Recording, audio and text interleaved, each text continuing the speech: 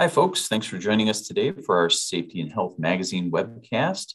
We are going to give our audience just a minute or two to get settled in, and we'll begin the presentation shortly. Thank you.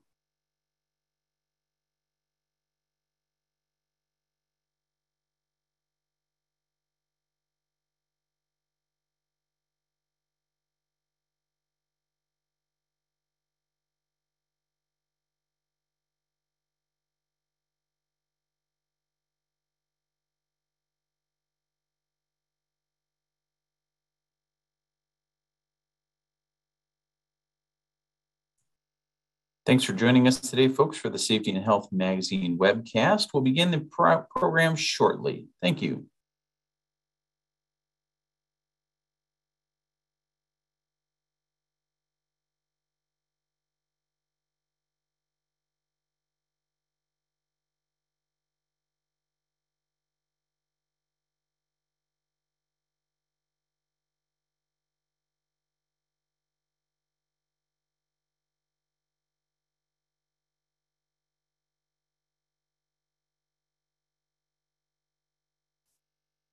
Hello, everyone, and welcome to today's Safety and Health Magazine webcast, High Reliability Safety Culture Development in 10 minutes a week per person, sponsored by Avetta.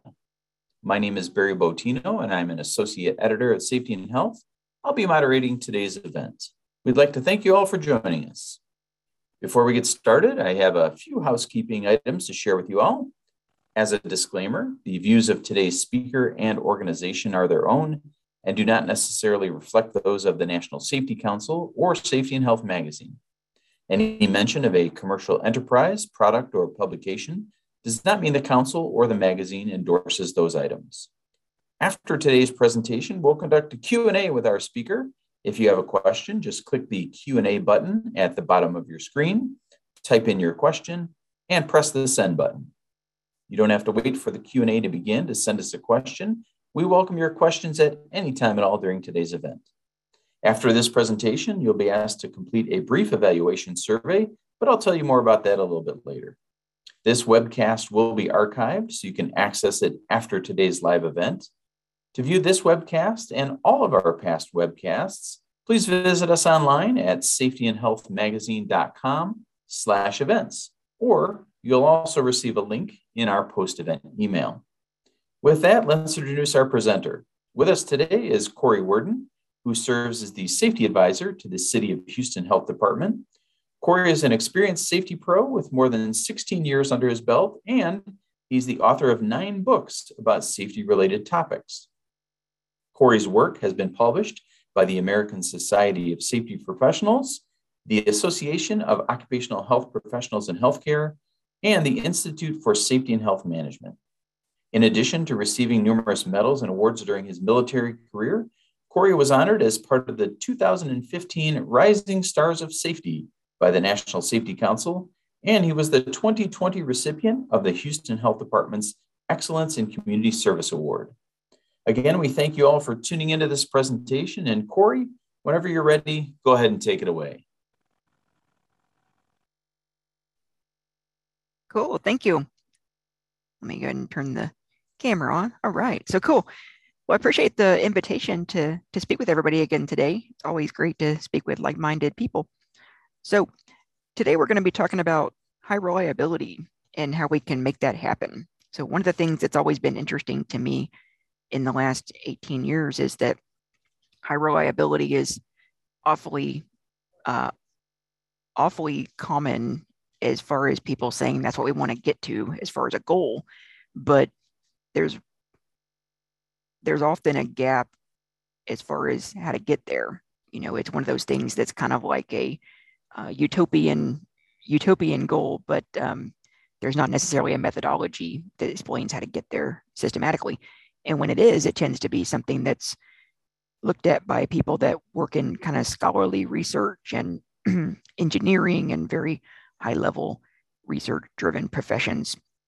So instead, what I thought was that we could break it down here by what high reliability means, and more specifically is how we can get there in a way that engages each team member and gives everybody something productive to do. So one of the conversations I always have is, you know, it's real easy to say that we need the whole organization, from the top to the bottom and the bottom to the top. We need everybody to embrace the safety management system. But most of the time, if people don't know what the safety management system is, or they don't know the different parts of it, it's very difficult for people to do that. It just sounds like you're telling them to be careful. So today we're going to talk about high reliability and what that means. Then we'll talk about how we can develop that high reliability program. And more importantly, is we can talk about how we can develop employee activities to achieve it. So we're going to talk about pragmatics.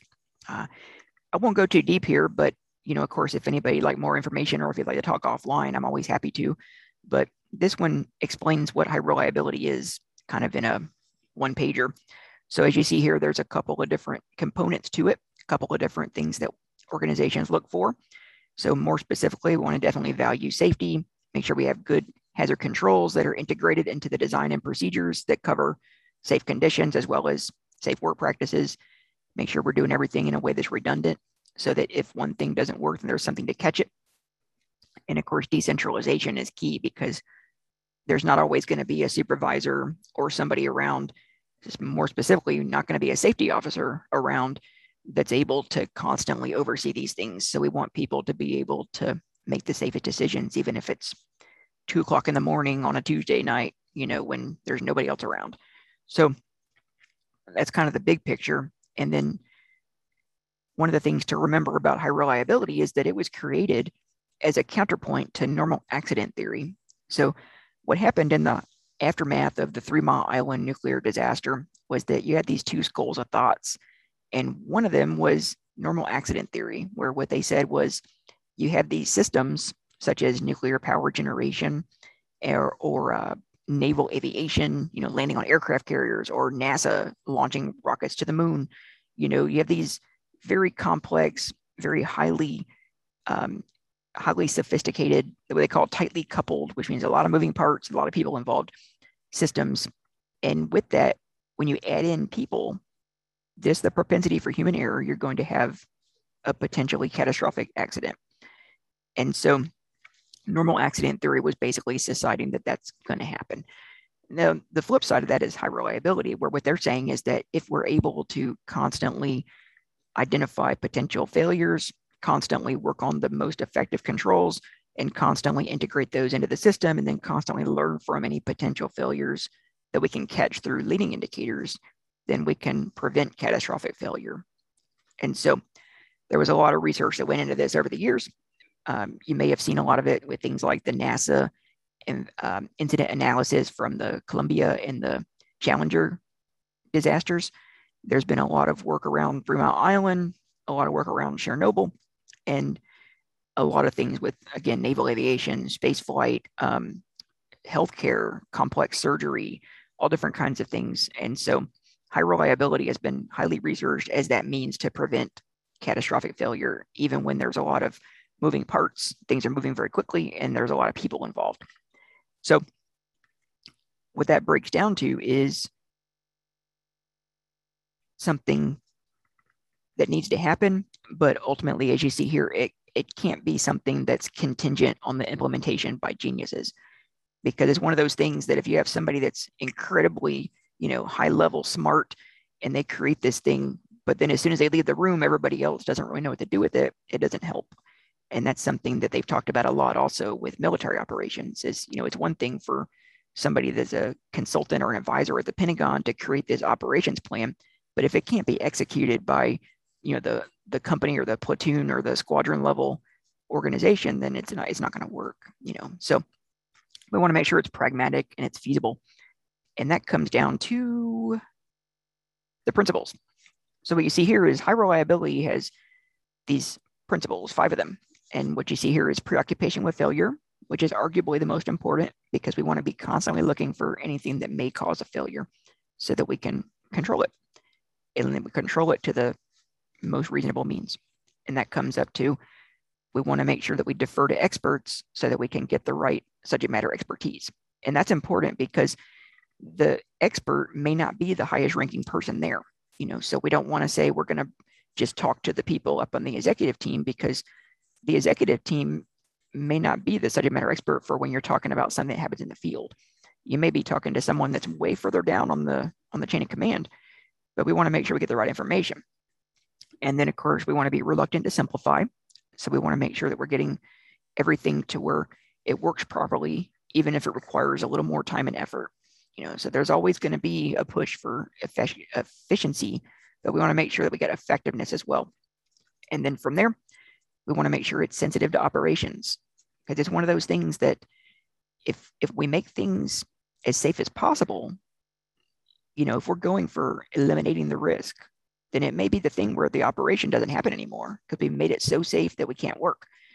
So we want to make sure that we're doing these things in a manner where the operation can still happen with the risk as low as reasonable and as low as feasible. And we want to make sure that when we're doing the safety management program, or the safety management system, I should say, that this works in a way to where it doesn't inhibit the operation. So for example, if we're going to do observations and inspections for leading indicators, we want to be able to do that in a way where it's happening in real time, as opposed to we're going to stop all the operations, we're going to make sure it's safe, and then we're going to let it start again, because eventually that's not going to be reasonable. And then, of course, we want to be committed to resilience. So we want to learn from anything that goes wrong, whether it's a near miss, whether it's an observation, an inspection, or definitely if it's an incident analysis, we want to be able to apply preventative measures and get better. So that's the whole key of being a learning organization. So with that being said, now we get into what we're going to do with that information. So now we know that we got to get from where we're at to this high reliability culture where these things can be reliable and valid and consistent, and they can be done on a day-to-day basis by everybody involved. Okay, so how do we do that? So as we all know, we have to first look at the risks. Some of these risks are things that are right in front of us, whether it's the risk of not having enough employees. Right now with COVID-19 and the current situation, that's a very real risk. Do we have too many people that are out sick? If that's the case, then we can't operate. Then, of course, that also plays into strategic risk. Are we going to be able to operate over a long period of time, whether it be a matter of sustaining operations, whether it be competition, whether it be, solvency in the marketplace. And then we want to look at also how external risks apply. And that's going to be your natural disasters. And of course, this pandemic we're dealing with, as well as other potential threats. But then we have our hazard risk. And that's the stuff that's right here in front of us that's part of our operations. And so that's where we have to make those decisions of which of those risks are we going to deal with, which of the risks are we going to eliminate, and which of them are we just going to accept at face value. And that's the first key to risk management, is what the heck to do about it. So like we said there, we can control some of them. Some of them we can transfer to other people, which would be things like contracts, insurance, all different kinds of risk transfers. And then we have, of course, the things that we're going to completely avoid, with the downside being that operation won't happen, or we have the things we're going to accept, the downside being that there's a chance there'll be something bad happening. So we want to look at the control as much as we can. And that's going to be typically applied to those hazard risks that we have, as well as, we can do things about the external risks. And then, of course, with the operational and strategic risks, those have a lot to do with business decisions as well. So those are things that definitely require a lot of collaboration. So when we start getting into this, then we want to break it down a notch further. So now we know that we have those risks that are hazards. And among the hazards, we have some of them that we consider to be stagnant. So for example, if you have a piece of equipment, like in a factory, you have a blow mold, you have a blow mold, you have a filler, you have a labeler, you have a packer, and a palletizer. That's your system for making bottled water or bottled drinks. And so within that, we're going to do the hazard analysis and the job safety analysis for each of those pieces of equipment. We're going to write the procedures, write the lockout procedures. We're going to get the PPE, and we're going to set it up. And so if that equipment doesn't change, it's going to stay pretty stagnant. We're going to continue to follow those procedures. We're going to operate. We're going to monitor. We're going to use leading indicators, and we're going to check to make sure it works. If something goes wrong, or if there's some reason to believe that something's not effective, then we're going to change it. But ultimately, that equipment's going to stay the same. The difference would be a dynamic hazard is where you're talking about something that changes consistently. So for example, if you're in a healthcare environment, your stagnant hazard is going to be, okay, do I know how to operate this needle? Do I know how to give a shot or an injection or run an IV? Okay, yes, I do. Okay, good. That's not going to change unless you change the device. But the dynamic part of it is that every patient's different. Some of them are going to be scared of needles. Some of them are going to be combative. Some may be intoxicated. Some may have visitors that are, having a lot of emotional crises. So there's a lot of dynamics involved there. So it's one thing to be able to give an injection, but it's another thing to be able to give an injection where somebody is trying to slap you or somebody's yelling at you or whatnot. So we want to be able to look for both those types of hazards, and then we're going to work to control that. So we got to look for how to do the task, how to run the equipment, but also how to do that within the different variables that apply. And that may be, again, that may be something like workplace violence. It may be something like weather conditions if we're outside, all different kinds of things. So now that we're looking at that, of course, we can look at the different hazards. You've got your working conditions, which is going to be things like the physical environment, whether it's a facility or whether it's an outdoor operation with the weather. And then you've also got your equipment that you're working with. Then you've also got the work practices. So we made sure that the place is safe. We made sure the equipment's safe. Now we got to make sure we know what we're doing. So do we know how to do the task? Do we have the JSA? Do we know what PPE to wear? And now we got to also contend with any third-party dynamics, whether it's in healthcare, we have patients, we have visitors. In the last decade, there's been a lot of unfortunate, tragic situations with workplace violence where people are working, they got the safe equipment, they got the safe workplace, they got the procedures, they're doing their job, but then somebody commits an atrocity of workplace violence. So we want to be able to look for all these different variables, and that way nothing gets missed. And that's, of course, the first step of high reliability is preoccupation with failure.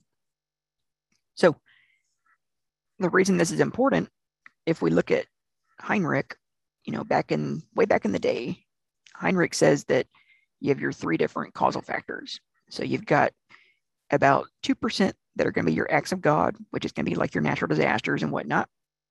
It's interesting because the current COVID-19 pandemic could fall under act of God. It could also fall under unsafe condition, could also fall under unsafe behavior. It's interesting, but we won't go off on that tangent right now. So here, if we look at those three different things, unsafe acts, unsafe conditions, acts of God, as defined by Heinrich, then this tells us for high reliability, acts of God, we can't do anything about the causal factor. Like we can't stop a hurricane, unless we're Storm from the X-Men, if you're into comic books. But what we can do is board up the windows. We can put sandbags on the doors. We can mitigate the risk. So that's a scientific means. And now, unsafe conditions. So for example, if we got a wet floor, if we got a tripping hazard, we can dry the floor. We can remove the tripping hazard or secure it. Those are all scientific means. They're passive controls. They don't require the individual employee to do a lot of critical thinking. So we're going to render it safe, and then we're going to go about our business. But the big difference is unsafe behaviors that requires a lot of leadership, and it requires training, and it requires oversight, and it requires a lot of adaptation and a lot of innovation. And we got to make sure that everybody understands what to do, when to do it, and how to do it. And so that's an art form. And art is, leadership is the most difficult art there is, because it's not a science. It's not something that we can develop a methodology for and then just do that. We have to be able to learn from things. We have to be able to continue to evolve. That's why the military, of course, spends crazy high amounts of time teaching leadership, because it's the most difficult art form. So if we're looking at high reliability, that means that we have to interject both science and art. We have to be able to put the most effective controls in place, but then make sure those controls are integrated into the organization and they're executed in real time by everybody. So that's what kind of gets us into being able to make this happen, is that we want to think of a methodology where it does both those things. So if we look at it in terms of risk, we cover the legal compliance. That's going to knock out a bunch of the risk just because it's putting in those minimum standards based on the Code of Federal Regulations and national consensus standards. Then we go down to hazard control expectations, which is going to be like a hierarchy of controls. So for anything that's not covered by the CFR, then we're going to go down to the hierarchy of controls, and we're going to put in those eliminations, substitutions, engineering, engineering, administration, PPE, and then of course training for all of that. Then the last step there is we got to now make sure that everybody knows what to do, when to do, and how to do it in real time. So we got to look for the dynamic variables and be able to use those hazard controls when the time comes. So that kind of gets us here where, as you see, the baseline of this whole thing is that, we got to cover the regulations, mostly because it's the law and because they're minimum standards. And then from there, we got to put those controls in place so that we're covering anything that's not covered by a regulation. But then we want to get to the point where each employee is involved and engaged. And that's where the high reliability really comes into it. Because again, if it's 2:00 in the morning on a Tuesday, there's nobody else around, the regulations only go so far. And then you've got your other controls you put in place. But if people don't know how to use those, or they don't know when to use them, or they choose not to use them, then it's not going to work. So we want to be able to build it to that high level, and that's that high reliability. And it's also important because as far as culture change, this is a very basic culture change model. And so if we look at this, we're breaking it down. If we have a group of people, they're typically split 3 ways. So you've got 25% of your population is going to be what we consider to be defiantly unsafe. So those are the people that they're always going to be concerned with working faster, even if it means violating safety protocols, even if it means cutting corners, not using PPE, whatever it may be. So we have to acknowledge that. That's always going to be a presence. Then we have 25% that are what we call diligently safe. These are going to be the people that are your safety committee, your safety champions. They always follow the procedures. They always help other people. They help with training. They help with recommendations. They're always on the up and up. So now we know if you had your workforce, you got a bunch of people that are over here, they're diligently safe. You got a couple people over here that are defiantly unsafe. So in the middle, you got your biggest group, and those are the ones that are subject to the local culture. So if the organization, if somebody comes into the organization and they start working, and the first thing they hear about is, oh, forget the safety protocols, get it done, work faster, forget the PPE, you'll be fine. And that's all they hear about. That's probably what they're going to do because they want to fit in. They want to be part of the culture. They don't want to rock the boat. But on the contrary, if that person comes into work the first day and all they hear about is, here are the safety protocols, make sure you follow the safety protocols. If you have any concerns, make sure you ask us, talk to your supervisor if you have any concerns. Do you want to join the safety committee? If they're hearing about safety and that's part of their culture, then they're not going to want to rock the boat. So they're going to follow the safety protocols. They're going to get involved.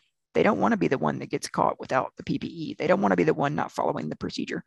So 50% of the people are subject to local culture.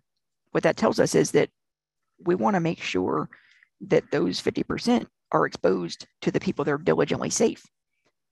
And ultimately, that means that the number who's defiantly unsafe is going to go down. So if we continue to, we'll say, convert the people that are subject to local culture to be diligently safe, then the number that's defiantly safe is going to suddenly start feeling a little uncomfortable. And they'll suddenly go, well, I should probably just follow the safety procedure. So that's really the trick there, is being able to make sure we're always doing the right things there so we can continue to evolve to where more and more people go toward the diligently safe route. And again, that's another way that we're going to get to that high reliability, is through culture change. So to break that down, the first thing we'll talk about there as far as the methodology is we have to know the hazards. So again, we want to know about the environment, the facility, the equipment, the procedures, any other variables that may affect us, whether it's potential natural disaster, potential workplace violence, potential disease exposure. Then we want to know what we're going to do about it. So we got the controls. We want to make sure everybody has access to the controls. So if we tell people to use PPE, we need to be able to provide the PPE and make sure it fits and they can get to it. Then we want to teach people how to maintain situational awareness so they know how to identify those hazards. So whether it's, I'm going to work on this equipment, so I need to follow this procedure with this logout procedure and use this PPE, or whether it's, I'm doing this task and I need to watch out so that if a patient tries to punch me, then I can respond to that. And then from there, we're going to work on continuing to promote this So we get to the point where everybody chooses to follow those safety protocols and everybody chooses to engage in improvements, meaning that they're going to say when they have a concern, they're going to say when they have a recommendation, they're going to share their stories, they're going to certainly share near miss reports. So if we're able to get all these things happening, then we can continue to improve. And that gets us closer to that high reliability goal, which is one of those things that, it's not about the goal, it's about the journey there and continuing to improve. So to get there, we've got our operationalization, and that's going to be our safety management system. So of course, we got to have our infrastructure, which is like our safety committee and our subject matter experts, maybe your incident command system, NIMS.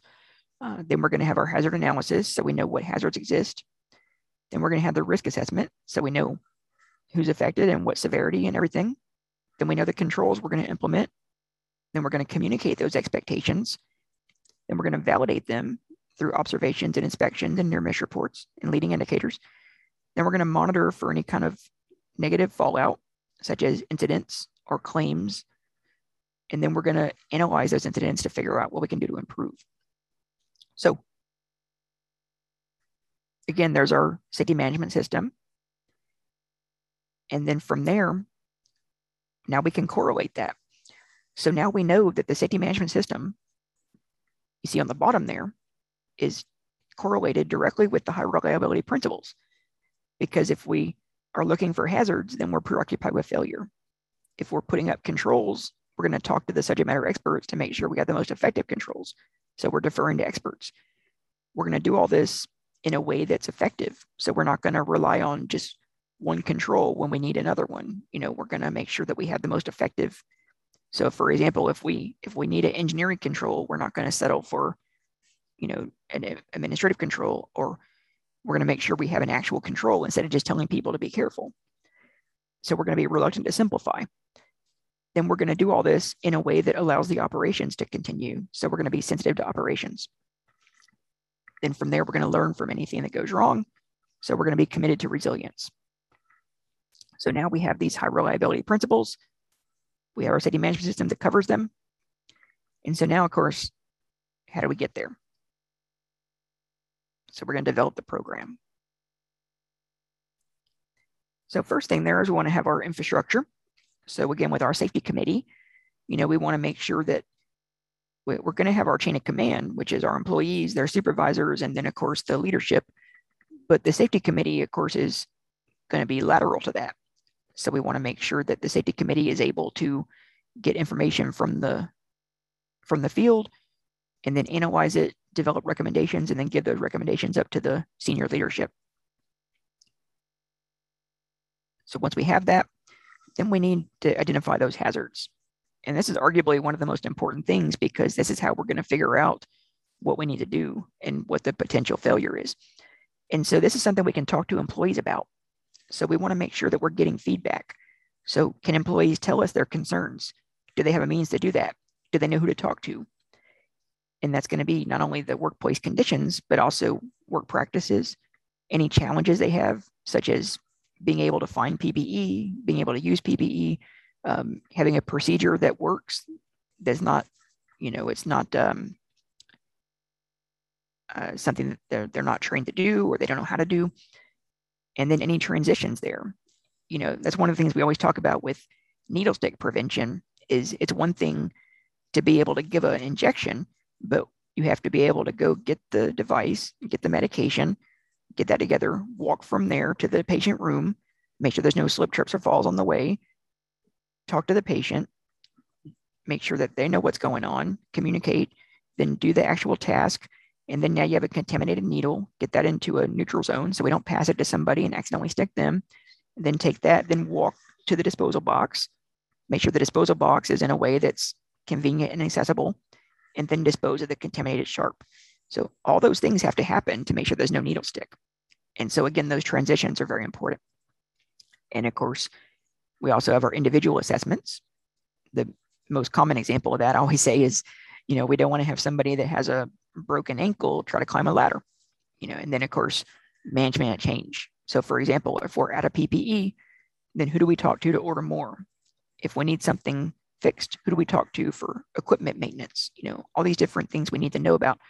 And these are things that employees can tell us that they have a concern. So that's the first question we have here is, does the organization have a process or a method for requesting those hazard identifications? So if an employee has a concern or a question, do they know who to bring it to? And do they know how to get an answer?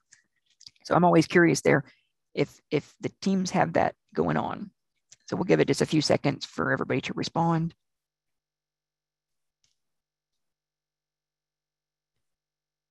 There's been a lot of things I've done over the years that have been a work in progress, where it's always been making sure that everybody knows just who the point of contact is, who to call if they have a safety concern. Because as new people come on board, as change happens, it's common that people just won't know and they'll just hold on to their safety concern. So we'll get back to that one, but that's the first thing that we want to look at is, are we identifying hazards and do people know how to do that? Okay. So now at this point, now we got to control those hazards. So again, art and science. So we got our science, which is going to be, can we eliminate it? Can we substitute it? Can we engineer it out? And if we can't do that, then we got to create a procedure or a process change, or we got to use PPE. And then we got to make sure we're training people accordingly. And those are art forms. So we have to follow up on that and make sure that everybody knows what to do and how to do it. And then, of course, we also want to train about situational awareness. So, for example, right now with the pandemic, for example, if people are working, do they know how to identify a potential exposure?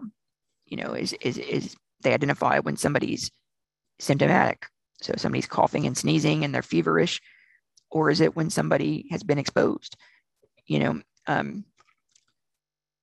we're able to identify the potential exposure, then we're able to mitigate it.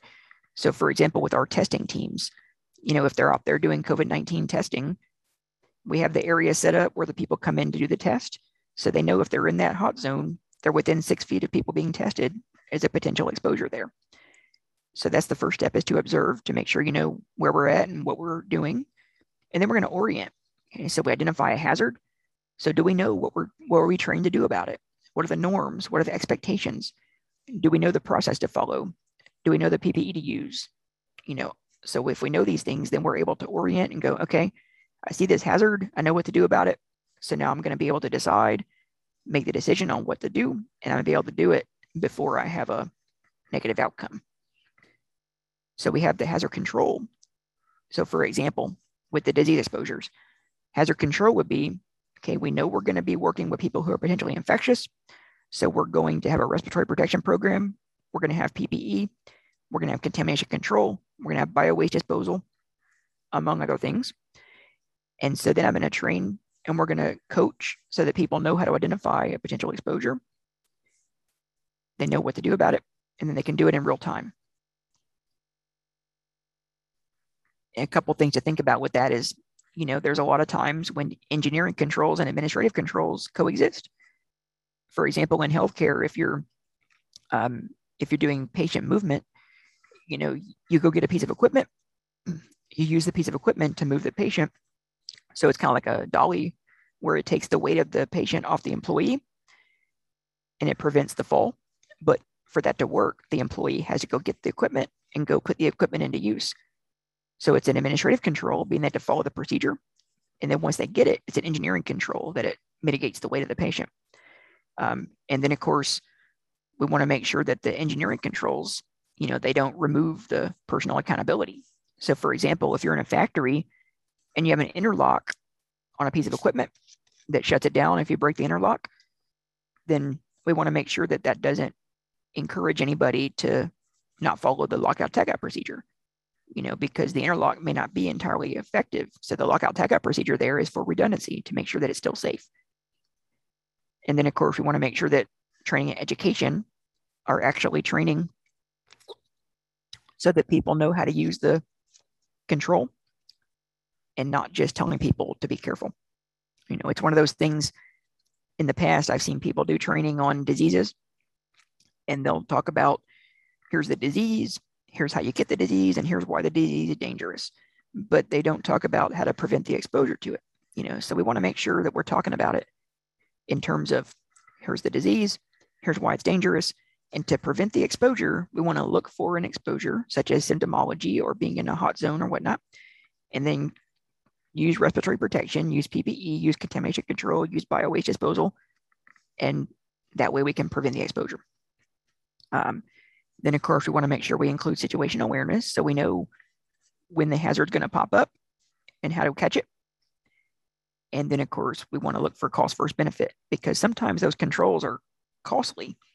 Sometimes they require strategic planning as far as capital investments and whatnot. And then other things with the training. So we want to make sure we have the control. So if we train somebody to use PPE, but the PPE is not available, it defeats the purpose. And then we want to make sure we set the expectation. So we say, if you're going to do this task, you have to use this PPE, or you have to follow this procedure, or you have to use this control, whatever it is. Then we want to make sure that the training means that the control is part of the training and the expectation is clear. And then we can use the inspections later that we'll talk about in a moment, the leading indicators. The inspections can check that the control is there. So for example, inspection can tell us, do we have the PPE? Do we have all the different sizes? Are the respirators NIOSH approved? And then the observations can check that people are following the expectation. So for example, the inspection tells us the PPE is there. The observation tells us that people are getting the PPE and they're using the PPE in real time. And then, of course, we also want to remember that operations and safety are not separate. So if we have people that are running an operation, it's also their responsibility to make sure the safety protocols are being followed, because it's one of those things that if it's just left on the safety officer to go and make sure that the safety protocols are being followed and they never hear about it from the operations manager, it's not going to be considered something that has to happen. It's not going to be a value.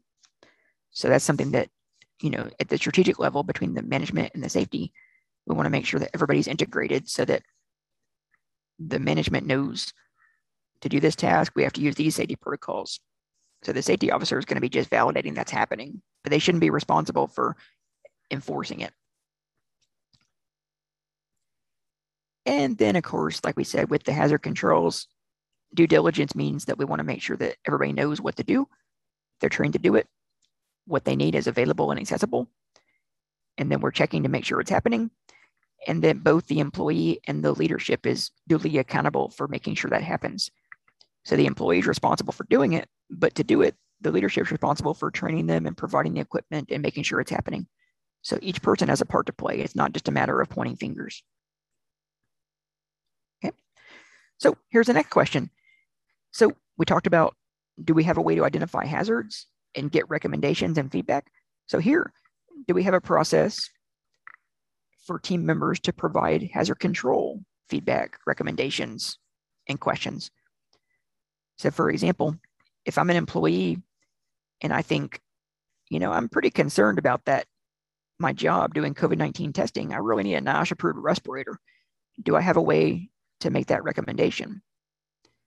Do I have a way to provide feedback? So if I say, hey, I've got these nitrile gloves, but they don't fit, or hey, I noticed that we have this really awesome equipment, for, let's say, chemical handling, for chemical containment, but I don't know how to use it, or I noticed we have this chemical in this 55-gallon drum. We really need containment that contains 110% of that drum, So do we have a way that people can do that? And does that feedback get up to the executive team? So again, we'll get back to that, but that's the next step there. Identify the hazards, then make sure the controls are in place, make sure people have a way to engage. And so from that point, now we're going to communicate the expectations. So one of the things about communication is that, subject matter experts in HR and training, they'll tell you that the information needs to be presented 100 different ways, whereas educators will tell you that it needs to be done 7 ways, 7 times each. But either way, as you see, the idea is that they're hearing about it on a frequent, recurring, consistent basis. And so they hear that enough, it becomes part of the culture. But communication itself is not enough. It's not just a matter of talking about it.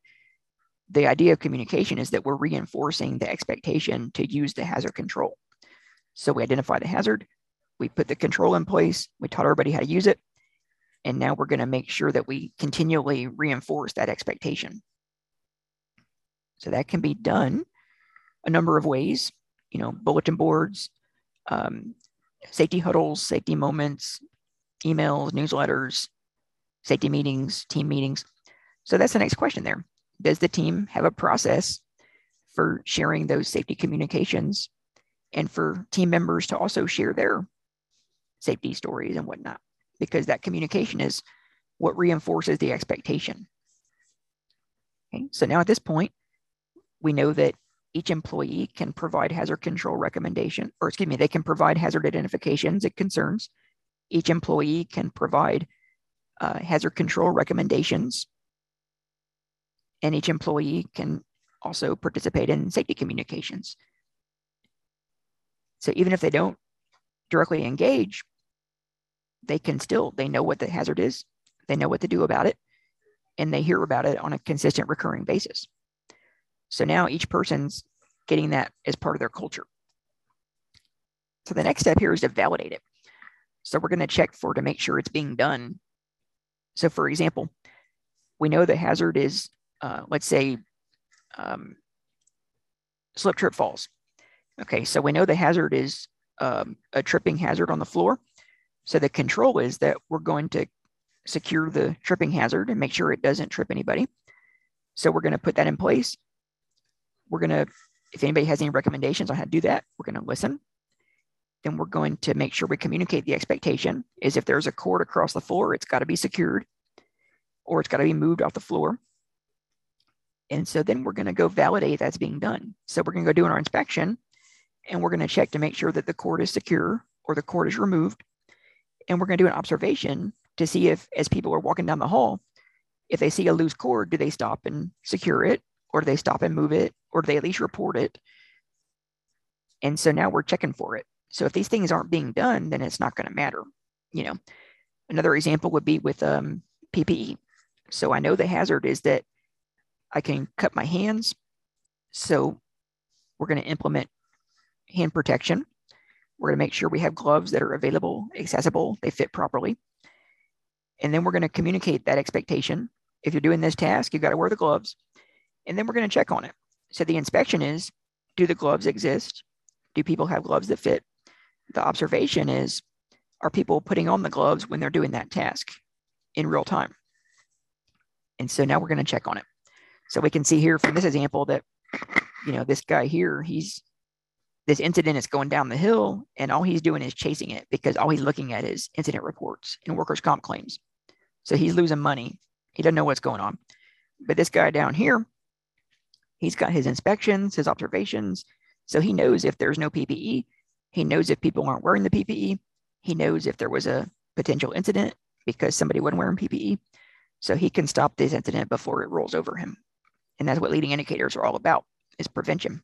So we can check for participation and engagement. So for example, do we do the inspections? Do we do the observations? Do we have near miss reports? And then we can check performance. So we look at the inspections. Okay, do we have safe conditions? We look at the observations. Do we have safe work practices? Then we look at the near miss reports. Are we working on improvements to prevent future near miss reporting, or to prevent future near misses like that? So leading indicators, we can check for that. And we want to make sure it's a just culture. So we don't want to write people up. We don't want to threaten to fire people because it defeats the purpose. We want to make sure that we're encouraging people to help with the inspections and the observations and the near miss reports. And then we get that information and we use that information to better control the hazard, but not to go out and write people up and fire them, because ultimately it's still accountability. So if somebody reports an inspection, there's no PPE, that gives the leadership a cue they need to go get the PPE. Or if they report that the PPE is not being used, then that's a question. Okay, well, do we not train them? Do we not have it available, accessible, convenient, or did it not fit? So it's all things we can check on and we can improve from. So that's the next question.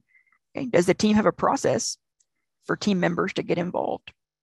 So are team members able to engage in inspections, check for safe conditions? Can team members engage in observations to check for safe work practices? Do team members engage in near-miss reporting? And are those things done with a just culture so that people don't fear fear getting fired if they help with safety? So that's something else we can think about. So now at this point, we know the hazard, we know the control. We've been reminded and reinforced of the expectation to use the control. And now we've validated that we have the control, and we validated that it's being used. So we have our hazard identification, we have our hazard control, we have our communication, we have our leading indicators. And then, of course, the last part of this is the lagging indicators, which is the bad stuff that happens. So we want to make sure that we're preventing these things, because if they don't get prevented, it just gets worse. As you see here, the first thing, of course, is it has an immediate effect on the employee's health, whether it's an injury or an illness. And then from there, it's going to be a report. It may go on the OSHA log. It may become a claim. That claim may become days away restrictions or transitional duty. It may have incurred costs or direct costs or both.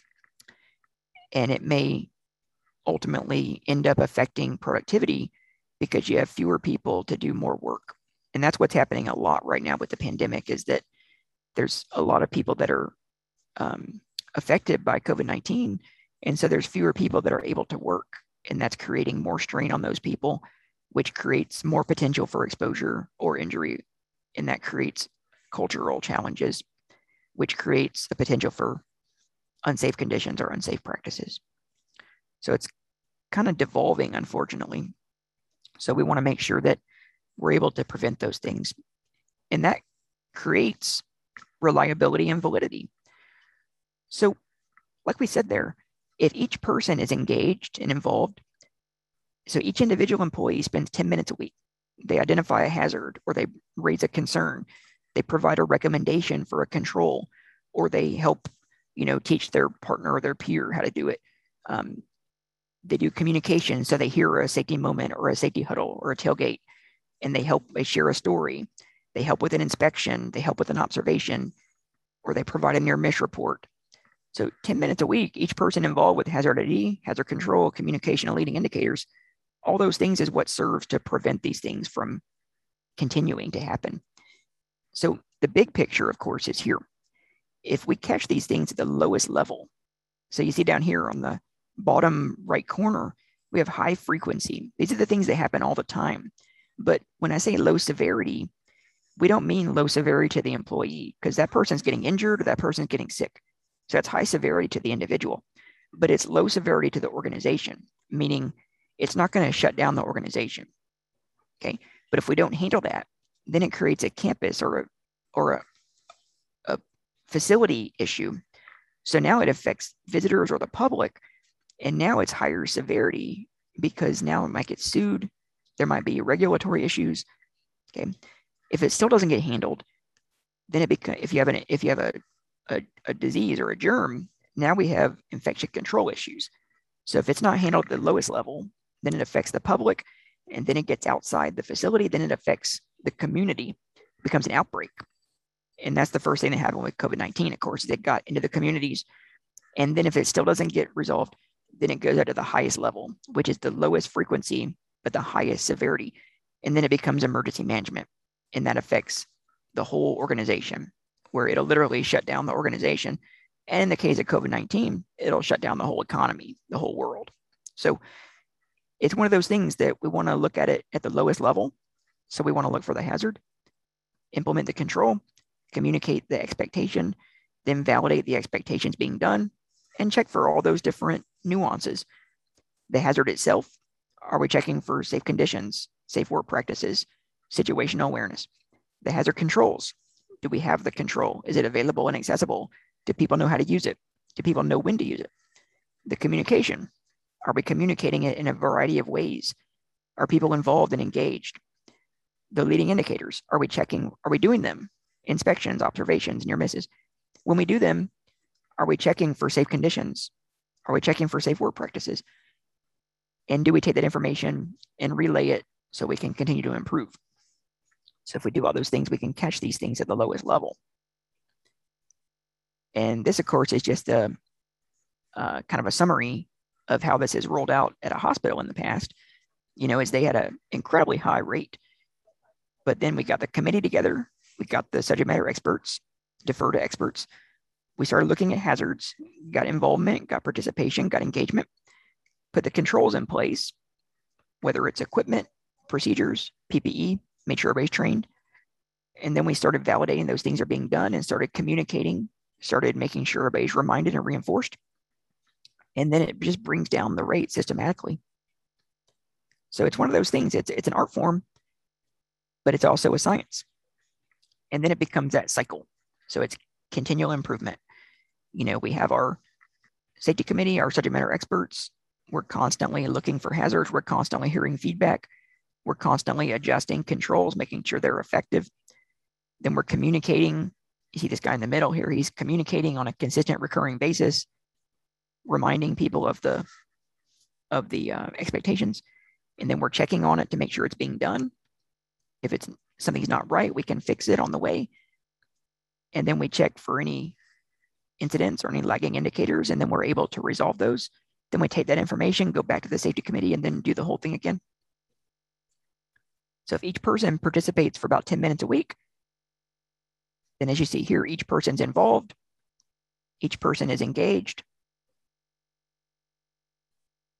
and it breaks down to that high reliability concept.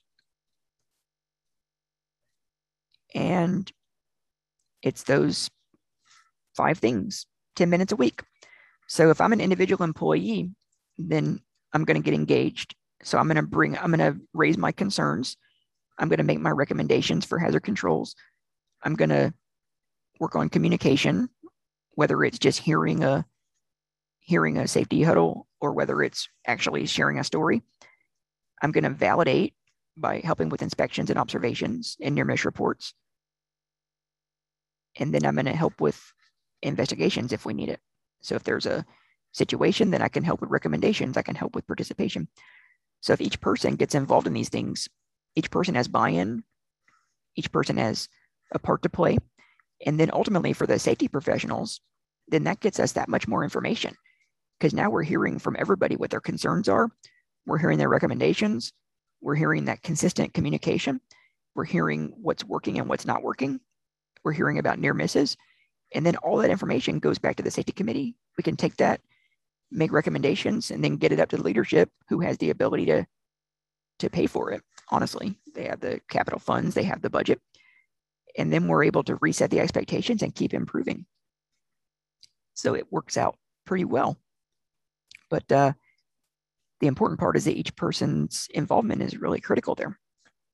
So if we look at those polls we did earlier, if we can pull those up, so that's great. So what we see here, if we're talking about, do we have a way to engage employees so they can bring us concerns? Looks like, and then do we have a way that employees can make recommendations and they can get involved in the hazard control process? And then do we have communication? Do we have leading indicators? Can employees get involved in leading indicators? So look at the 90% had a way for employees to get involved with the hazard, voicing hazards and concerns. It was like 84% have a way for employees to get involved with the hazard control process so they can have a voice in whether or not controls are effective and whether they need it. Then communication, 90% have a way for employees to get involved with safety moments and safety huddles and reminding and reinforcing about the controls. Then the last one is can employees get involved with observations and inspections and near miss reports? 89%. So that's really good. That shows that of the audience, 84% or higher, have those different mechanisms. And as we saw, those mechanisms are what creates the communication. It creates the engagement. It creates the effective controls and the continual improvement and validates that they're effective. And that's what stops those hazards from causing injuries and illnesses at a low level, which prevents it from becoming a facility issue or a public issue. And that prevents it from getting into the community, and that prevents it from becoming an emergency, which creates high reliability. So if each person spends 10 minutes a week, it really creates a lot So again, that's me. If there's any questions, any concerns, or if you'd like the slides or anything, or any of the articles or books or whatever, I'll send it to you for free. Feel free to send me an email, and I'm happy to talk offline. But again, I appreciate the opportunity to talk with everybody today. And if there's any questions I can help with now, I'm happy to. Great. Well, thank you, Corey. Appreciate you sharing your insights with us on this topic. Before we start the Q&A, I want to let everyone know about the evaluation survey that we're asking you to complete. The survey will open in a different screen after our webinar today. Your input is really important to us because it does help to improve our future webcasts. So let's get to a couple questions, Corey. Our first question from the audience is, how do you get employees to use the feedback methods that are provided? And our questioner says, we have systems in place, but generally they aren't used. Yeah, great question. We've had that situation as well, where it's one thing for me to put out the message that, we really want your feedback, I promise. Even when the director or the senior management, if they say, no, seriously, we want you to tell us what's up. A lot of times, unless they've had that culture, there's some concern there. People are afraid of reprisal, or they're afraid of negative connotations or being labeled a complainer. So one of the things I've done is that I will, if, for example, if somebody has feedback for me, then I'll ask them if they're okay with me sharing that. And then we'll do, during like a team meeting or whatnot, or a town hall meeting, then I'll actually say, that we'd like to give this certificate of appreciation to this person for bringing us this concern, because this concern helped us to identify a hazard. And then we were able to put this control in place, and that helped us to prevent these incidents. And so that way people see that person being positively recognized, and that kind of brings down some of those barriers and some of those concerns about saying anything. So sometimes things like that, with positive reinforcement and just slowly building that trust to where people don't fear that they're going to get in trouble. Sometimes that helps a lot, but also just the consistency of it is just, the more things are talked about and they don't see people getting in trouble, then slowly people will start saying things. I've been here for a little over 2 years now, 2 years and 6 months. And for the first year or so, it's pretty quiet. There weren't a lot of feedback, but now we get a lot of feedback, and a lot of it's just completely public. It's not even anonymous, because people are become comfortable to voice it, which, makes me really happy.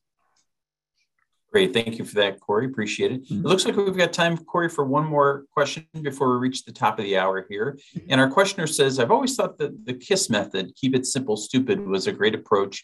Can you elaborate, Corey, a little bit more on the reluctance to simplify and what that is about? Oh, yeah, absolutely.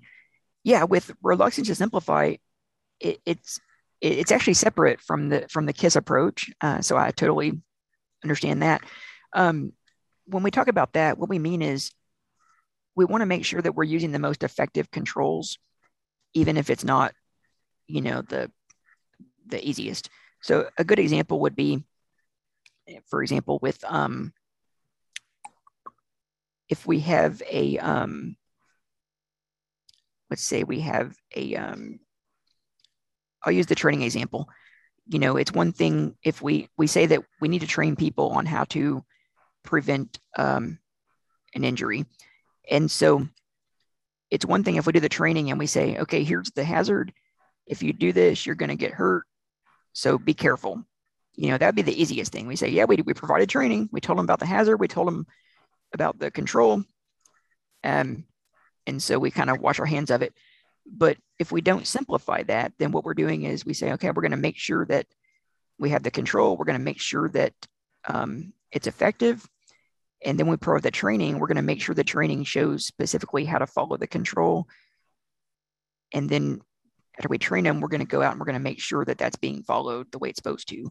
So we're just not going to simplify it and assume anything. And it can also apply if we're talking about the controls themselves is, sometimes like if we have a piece of equipment, we might say, I'm gonna write this procedure, and the procedure is gonna have a lockout tagout procedure on it, and it's got an administrative procedure. But if we have the ability to put an engineering control on top of that, then it increases the reliability. So if there's the ability to use a more effective control, then we don't want to be simplified to the point where we don't have the best possible control. Of course, that's all subject to cost versus benefit and budget and everything, but we just want to aim to have the most effective controls, whether it's elimination, substitution, engineering, administration, and then make sure the training explains how to use that control instead of just saying, here's the hazard, be careful. Great. Well, thank you, Corey. Unfortunately, folks, we have run out of time today. If we didn't get to your question, the good news is that we will forward all the unanswered questions to Corey so he can respond. Thank you all for attending today, and we appreciate you taking time to share your feedback via our survey. A special thank you today to our terrific presenter, Corey Worden, and everyone from our sponsor at Avetta. This ends today's Safety and Health Magazine webcast. Take care, everyone, and have a safe day.